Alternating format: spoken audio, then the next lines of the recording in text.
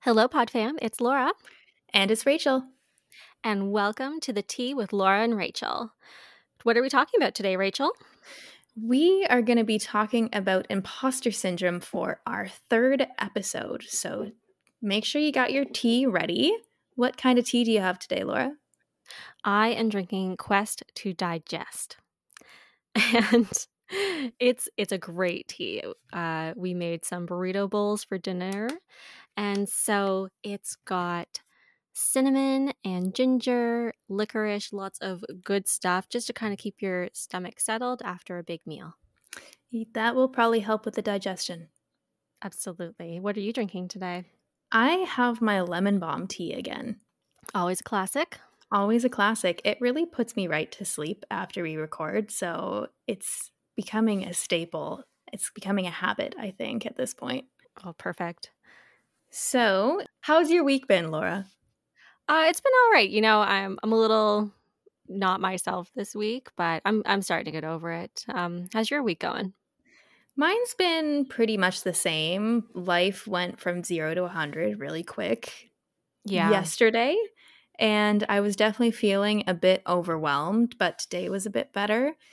I'm just basically watching my energy, and it went from super high, nice baseline, all up and down yesterday, and today I just think I'm a little bit tired from Yeah, all the it's hard emotions. because when you go from not doing a whole lot in terms of work for you and then Mhm. immediately hitting the gas pedal and getting right back into it, it's tough. It takes a little bit to kind of rev yourself up and get back into that mindset. Yes, I went from working basically 4 hours a day max to now working probably 7 days a week for the next 2 months, so that's just great. Just think of the money.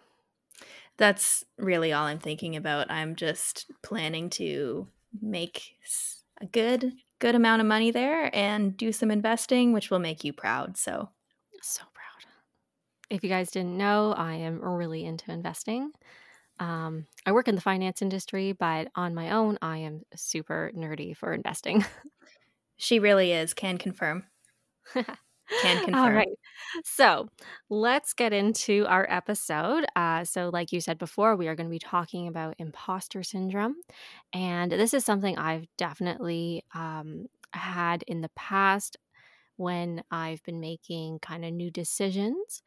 So today we're going to do kind of a breakdown of, what is imposter syndrome, what triggers it, how to know if you have imposter syndrome, and then also there are some personality uh, characteristics that are prone to it.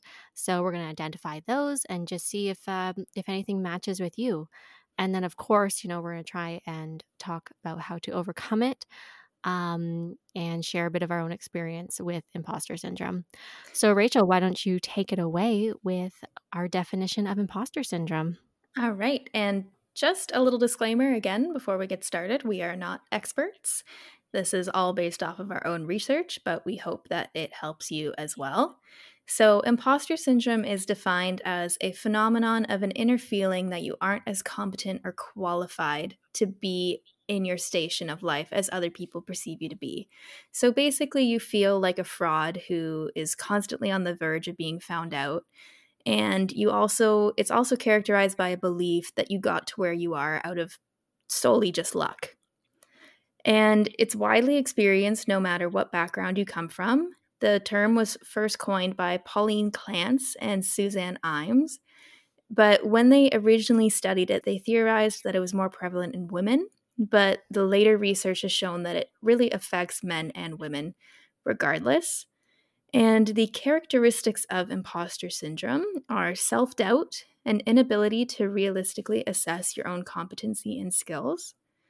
You have difficulty attributing your success to your own inner self. You really only attribute it to external factors. You'll often berate your performance. You're prone to overachieving, and you fear that you won't live up to expectations. And there's also a bit of a trend for self sabotage as well. I just want to say that was a fantastic disclaimer. This is why Rachel is going to make a great lawyer one day because she's the one who always remembers to do the disclaimer. I never do. Thank So, you. No Thank problem. you. I'm Uh, excited for the day when I can announce where we're going to school. that will be a big day, and we're going to celebrate Yes, we will. On the pod. On the pod. on the pod. Yes. Okay, so moving on. There's a lot of things that trigger imposter syndrome. A lot of the time, it comes from having to take on a new challenge. And this can be something really with anything in your life. The main thing people experience is with jobs, any promotions.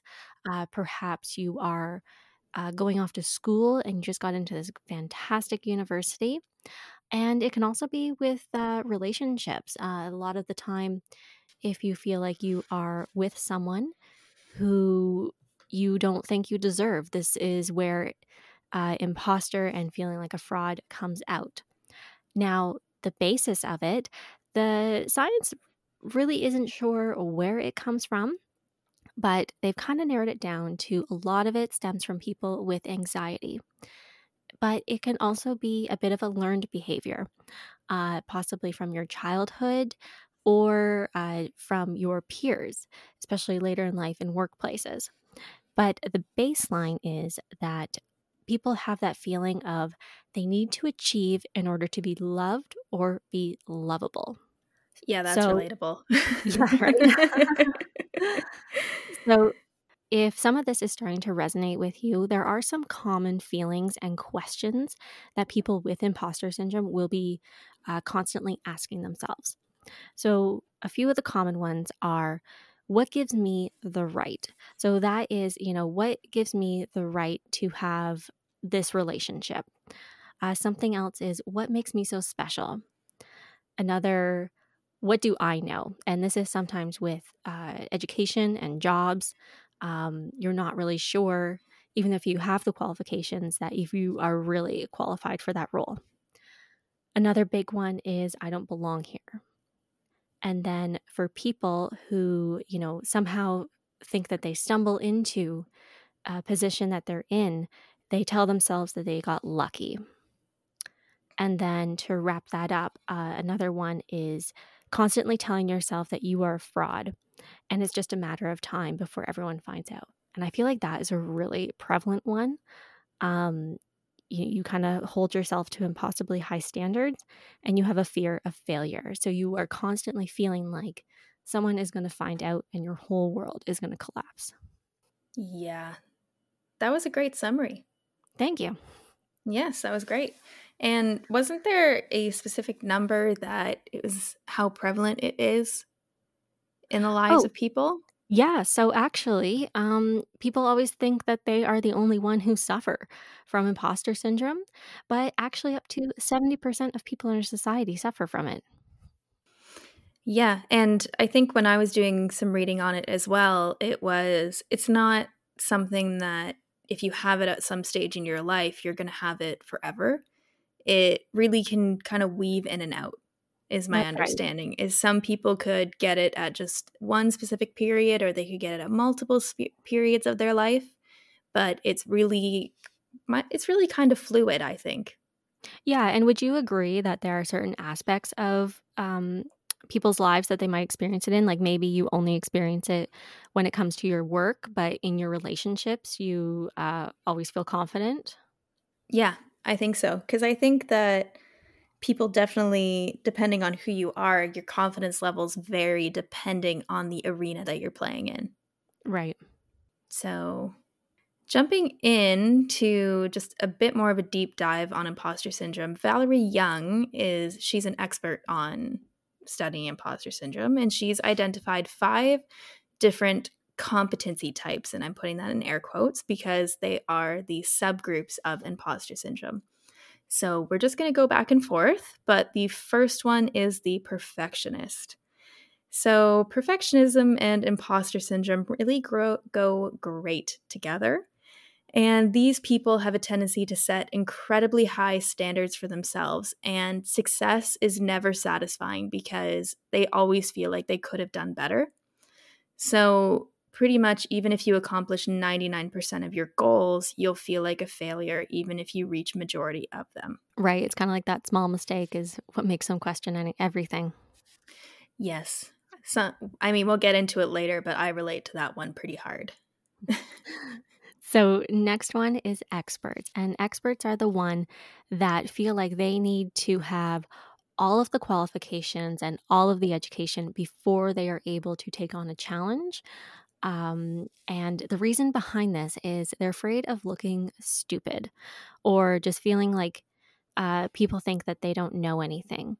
So, in a work or school environment, this is possibly the person that is, sitting in a lecture. The professor is asking a question or a boss is asking a question.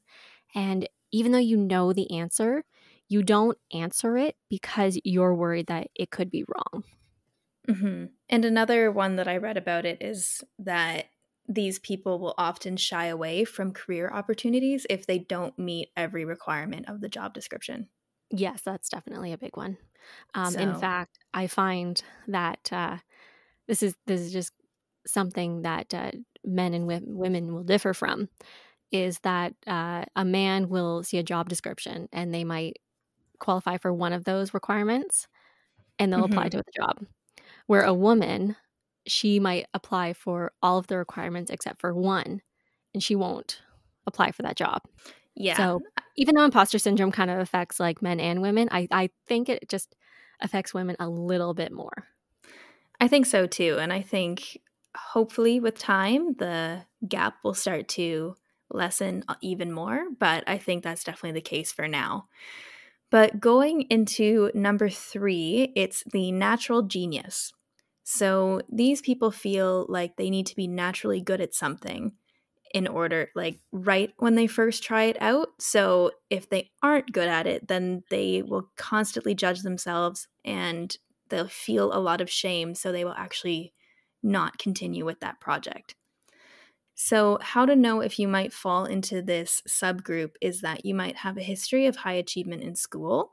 So, you might have been that kid with all of the gold stars.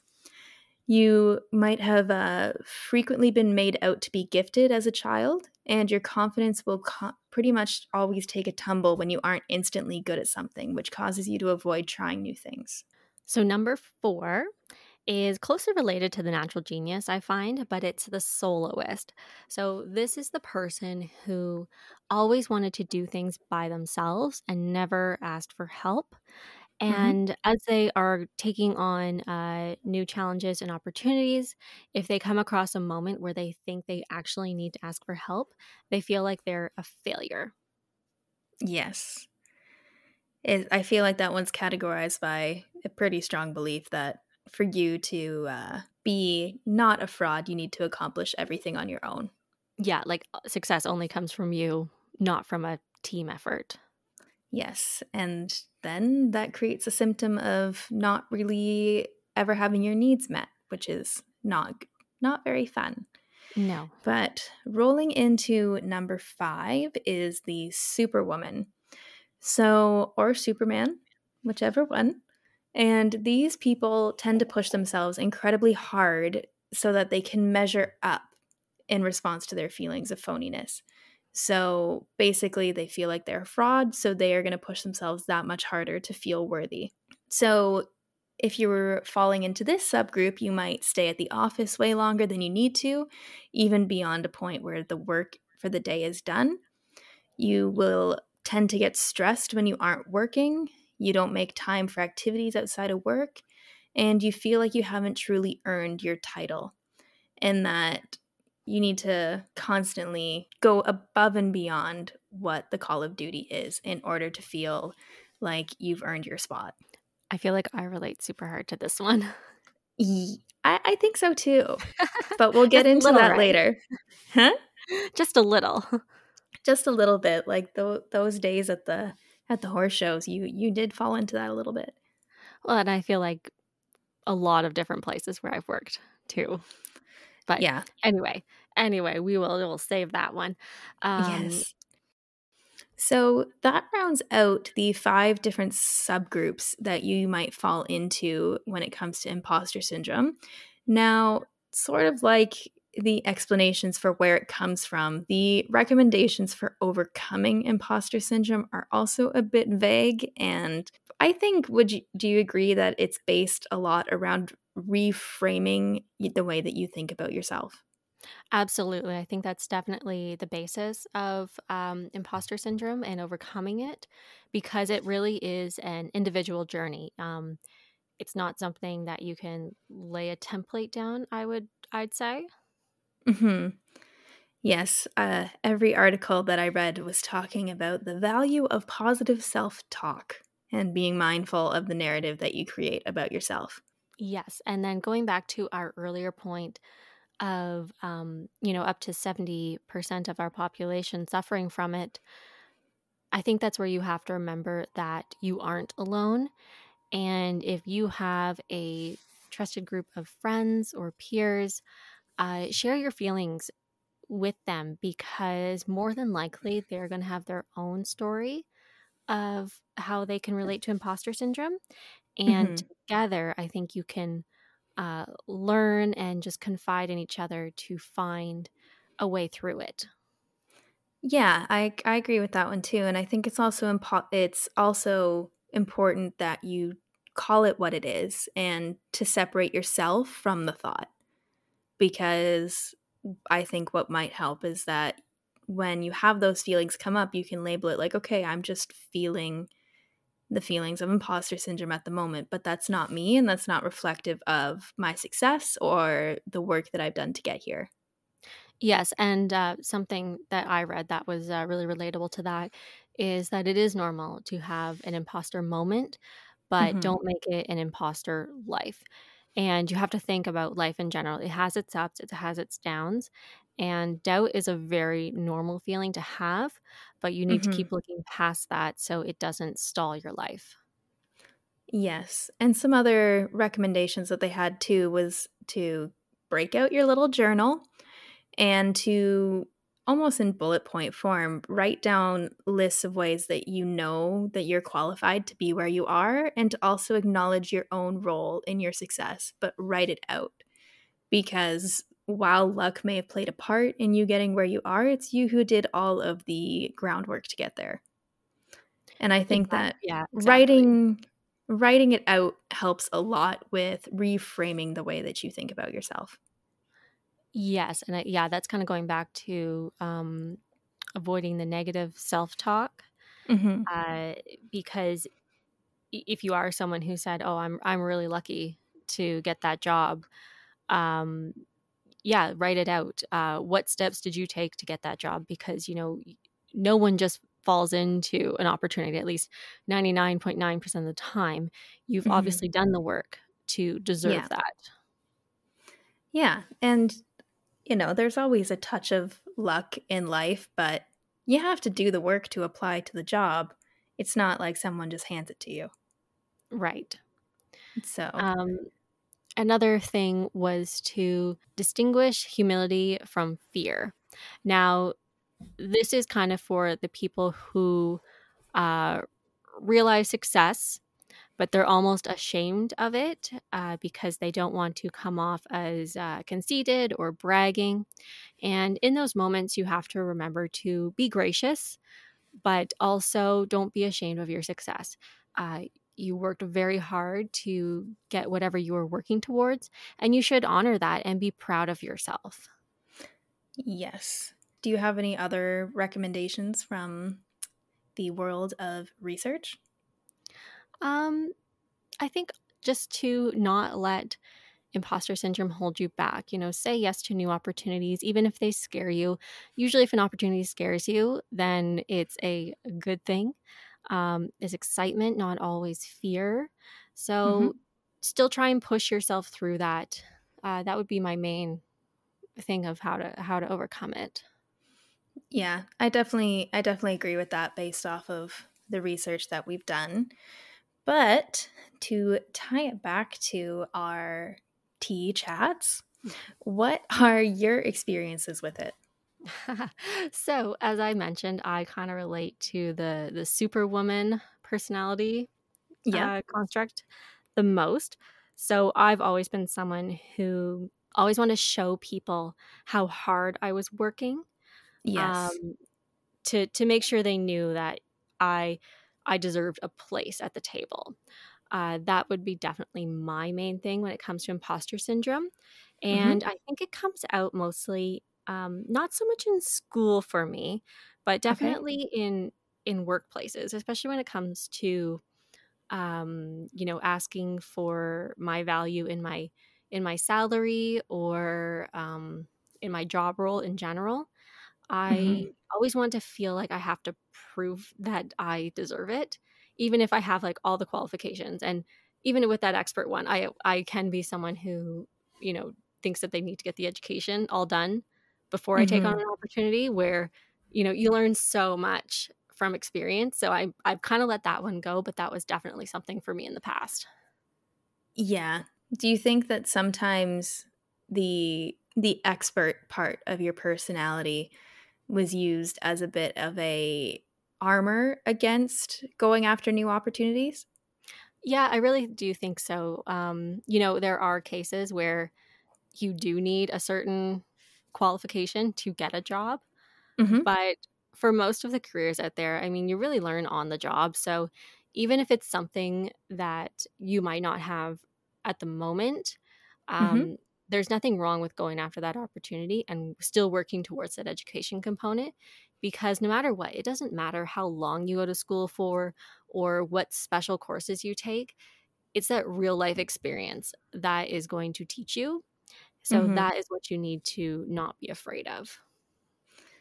Yeah, I definitely agree with that because especially so much of learning in a new position is also just learning about how that company works. Absolutely. Like everything, and you could be top at it at one company, and then if you change to a different company, you have to learn a whole new culture, and it's fine. It's great experience to broaden your horizons, but it takes time. You have to integrate yourself in there, but that doesn't Mhm. mean that you shouldn't take that opportunity. It could lead to even bigger and better things. Definitely. And do you think that you've experienced any of these feelings when you were younger in sports? Um, for me, probably I would lean a little bit more to the natural genius perfectionist in Okay. sports. Like I've always naturally been very athletic. And, when it comes to horseback riding, I've usually been a natural. It would come very easy to me, Mhm. but not so much actually as a child. But in recent years, I went to school, but I was showing a really great horse, and I knew this horse inside and out. And she trusted me, I trusted her. But then as soon Mhm. as she was retired, I felt kind of lost. Yes. And I really and you know my whole struggle with that, but, Yeah. um, this is something I'd been doing for I've been riding horses for over 20 years now, but I've been riding horses my whole life, and then all of a sudden I felt like a failure because I had become so good at riding one particular horse that I'd forgotten that, I am a good rider, and that really played, a factor in my, confidence. Yeah, I I remember. really thought that I just wasn't a good rider anymore, like, I thought I just lost my talent. Yeah, I remember that was a difficult period of time about year and a half ago, 2 years ago, where you felt like a bit of a fish out of water. Oh, yeah, like, I felt like I couldn't ride anything, and that was such Yeah. a hard feeling for me because this was something I'd done not almost every day my whole life, and then all of a sudden feeling like you can't do it, Mhm. that And that I really think sucked. yeah, and I think correct me if I'm wrong, but there was, like, an injury around that time, and it just all kinda compounded on each other. Yes, so there was, another horse I was competing on, and, things weren't going super great, but we finally went to a competition, and, we jumped a jump, and this horse jumped so hard that he bruised all of my intercostals on my ribs. Luckily, I didn't break Ugh. anything, but I was definitely for 6 weeks getting better from that, Yeah. and it really did just shake my confidence. You know, there were things that I thought I could do no problem, and then when I struggled with it, I was like, "Oh my god, like, this is terrible." But I guess to coming back to overcoming it, I, I talked to my coach and we kind of made a plan Hmm. to just put me on the right horses that I could build my confidence back up on, because I was getting to a point where I was actually getting scared to jump. And this is coming from a person who is coming off a horse that I would jump usually, 4 feet and not even think about it. Yeah. So, I really had to scale back and I started jumping little tiny X's just off the ground until I got Mhm. my confidence back. And, the doubt would come up, but I kept having to shoot the doubt down and keep pressing forward. And then Mhm. finally now, like I rode my horse actually just um on the weekend, and I felt that spark again of when, Yeah. like, I'm nailing it and, things are just going right. And that was all my hard work that I had been doing really for the past 2 to 3 years to get myself back to that point. Yeah. Which is really nice though, because it's nice to feel like you're back to who you are, you know? Yeah, back in my element. And, growing up Yeah. as a kid, I would ride, I don't know, anywhere from 3 to 6 different horses in one day, and that's kinda what I've gone back to now where, if something needs to get ridden, I'm on it, and it just kinda brings me back to my roots of being that kid who could sit on anything and make it work. You're back to the foundation of what you love, right? Absolutely. So, Rachel, I've shared one of my experiences. Do you have an experience with imposter syndrome? Yeah, so mine is also it's a bit hard to explain, but I have a lot of feelings of imposter syndrome when I am singing and learning how to play the piano because the piano is a new thing for me. Singing is not, but I definitely experience the perfectionistic tendencies and also a bit of the natural genius. So when I'm singing, I always feel like it could be better despite how far I've come in the short span of 2 years. Because when I started back with my coach of, I think I've been singing with him for 2.5 years now. I had come from a classical training where I was taught to sing a lot in my head voice. And he basically broke that down and taught me how to sing from more of my chest and my lower body and such to give more of that poppy Mhm. feeling to what I've been doing. And that was really hard because I'm not going to lie, I kind of sang like a Disney princess before. And even though I can look back and see how much I've improved, I also know how much better I can be. So it's Yes. never, sometimes it feels like it's never enough. And especially when it comes to performing, I also feel like I'm not good enough to go up on stage, even though people tell me all the time, like, you have a very powerful voice. You can bring the emotion with songs and you can grab people's attention, like, you belong up there.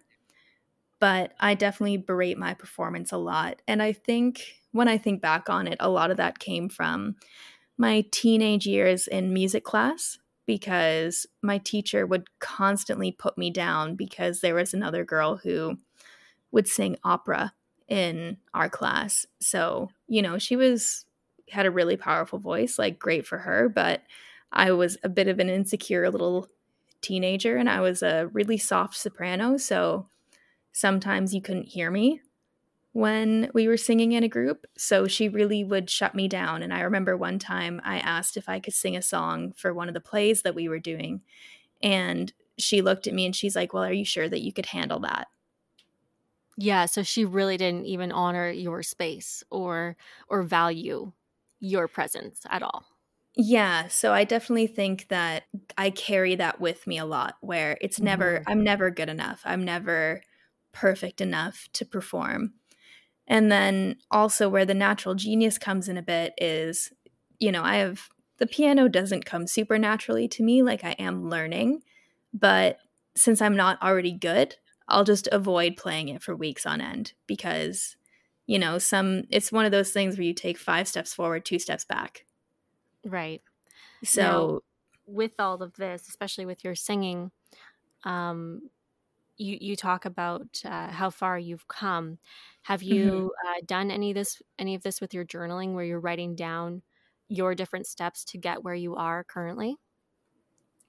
I've definitely done that with other aspects of my life. With singing, what I've actually done is similar to what you did with writing, where I would bail when I was getting close to a high note that I didn't think I was capable of. Hmm. So, what I've been working on specifically is really just acknowledging that in myself and saying, no, you're not going to hurt yourself, or it's not too much for you. You Yeah. just don't believe in yourself. And I really force myself through it. Hmm. And it feels like I'm getting over that hump now, but it probably would be good to journal a bit on the piano playing part. That's for sure. Yeah, I just know journaling is a big release for you, so maybe that would help with your uh, piano to kind of keep you in that moment and in that headspace to keep coming back to it. And you know, maybe you write down, okay, this week I got through, I don't know what, I'm not musically inclined at all when it comes to instruments. So, you played so many bars or lines of music one week, Yes. and like, you got it all. And then maybe next week you played two lines. So whatever you call it in your little music book. Yeah, I'm working through it. I'm working through it with that one. But and I don't know if you can relate to this one at all, but I've also had some issues with the natural genius in school Hmm. because, well, you guys don't know this, but we both majored in business. So I did finance, and finance was pretty difficult for me. And for some odd reason, I carried around this feeling that I wasn't smart enough to be at the university that I was at, even though objectively I was.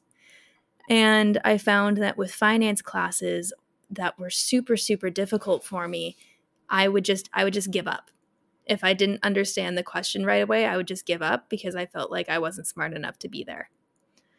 And something that I had to work on is to remind myself that, it's you're there to learn and you need to start somewhere, Hmm. and that everyone around me is also stressed. They might not be stressed about corporate finance, but they might be stressed over philosophy or a psychology class. Like, no one is good at absolutely everything, and you are in university to learn about the subject that you're studying. Yeah, I think that's a fantastic point right there. You're there to learn because, it doesn't matter what you're doing. If you don't make any mistakes, you're not learning, right? Yeah. How can you challenge yourself if you get it perfect every time? I hate when I make a mistake, but I know when I do make a mistake, I don't make it again. So, I might have felt like a failure for a brief moment, but next time when I approach that problem, I know how to handle it, and then I am that much further down the road. Yes. And also, business classes were just really hard. Yeah, some of those courses you just kind of like you just survive. You're not you're not really thriving. You just got to get through them. Yes. You leave that class with a 70 and you're like, "Yes." Oh my god, you're like top of the class if you got a 70 in some of those courses. You really are. Like, the class average 69 for sure. Well, that rounds out my experience. Do you have anything else that you want to touch on before we close out? I think kind of going back to even some other things where I kind of feel like I struggle and feel like a fraud is anytime I want to speak up and share something, like share an experience or a lesson with people. Mhm. um, I find that's a very hard thing to do. And going back to, we all need to learn and start from somewhere, is I have to get over the fact that there are some things that I'm a beginner in, but it's Yes. okay because I'm not going to be a beginner forever. And I just have to keep working at it. And also kind of feeling value in myself Mhm. that I have my own voice, and my own truth, and it's okay for me to share that, because even though it might not resonate with everyone, it could resonate with someone. So that's why I really try to work hard on keep putting myself out there, Hmm. and just kind of developing a better connection, but also just good experience for myself. Your projector is shining through there. Oh, I know. We are going to do an episode on human design because I'm very Yes, we excited are. about that. We're And just dropping a just little just hint. a little tidbit for people who don't know about human design. It's a fantastic kind of, would you say it's borderline astrology?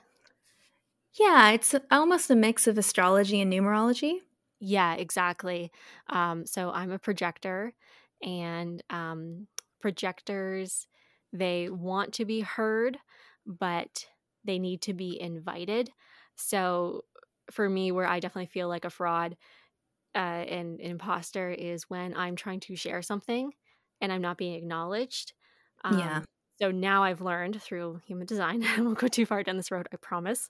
Um, I need someone to let me into their space or be invited, and then I can share. And then when I do share, it's more impactful. Exactly. And I think too that's just helping you learn that, you know, the spaces that you get invited into are the ones where you're going to be truly valued. Yes, and you've been on the journey with me a long time, and you know how it is when I'm in a space there where I don't feel valued, and I feel like that's where a lot of my imposter syndrome does stem from, Mhm.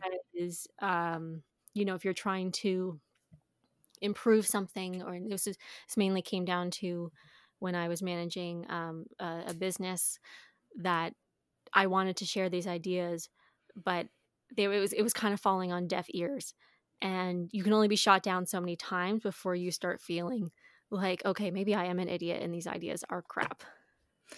Yes. And I'll just drop that little reminder that that was bullshit. Yes, because everyone else who would resonate with me, they thought they were fantastic ideas. Exactly. And that's how you knew that it was time to leave, which we're really teasing 2 episodes here.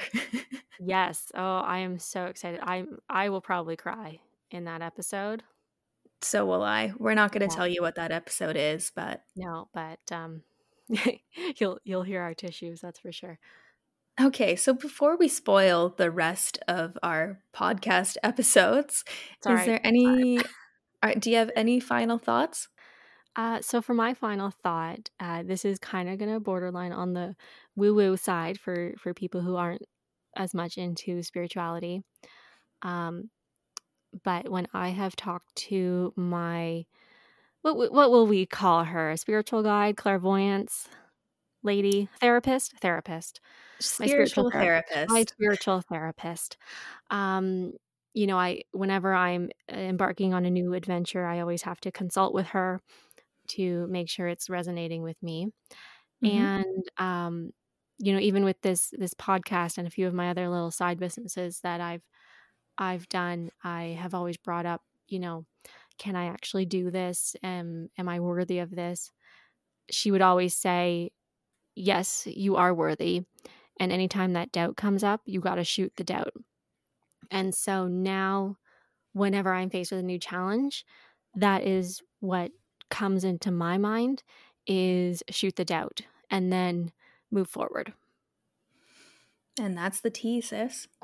That's the tea. That's the tea.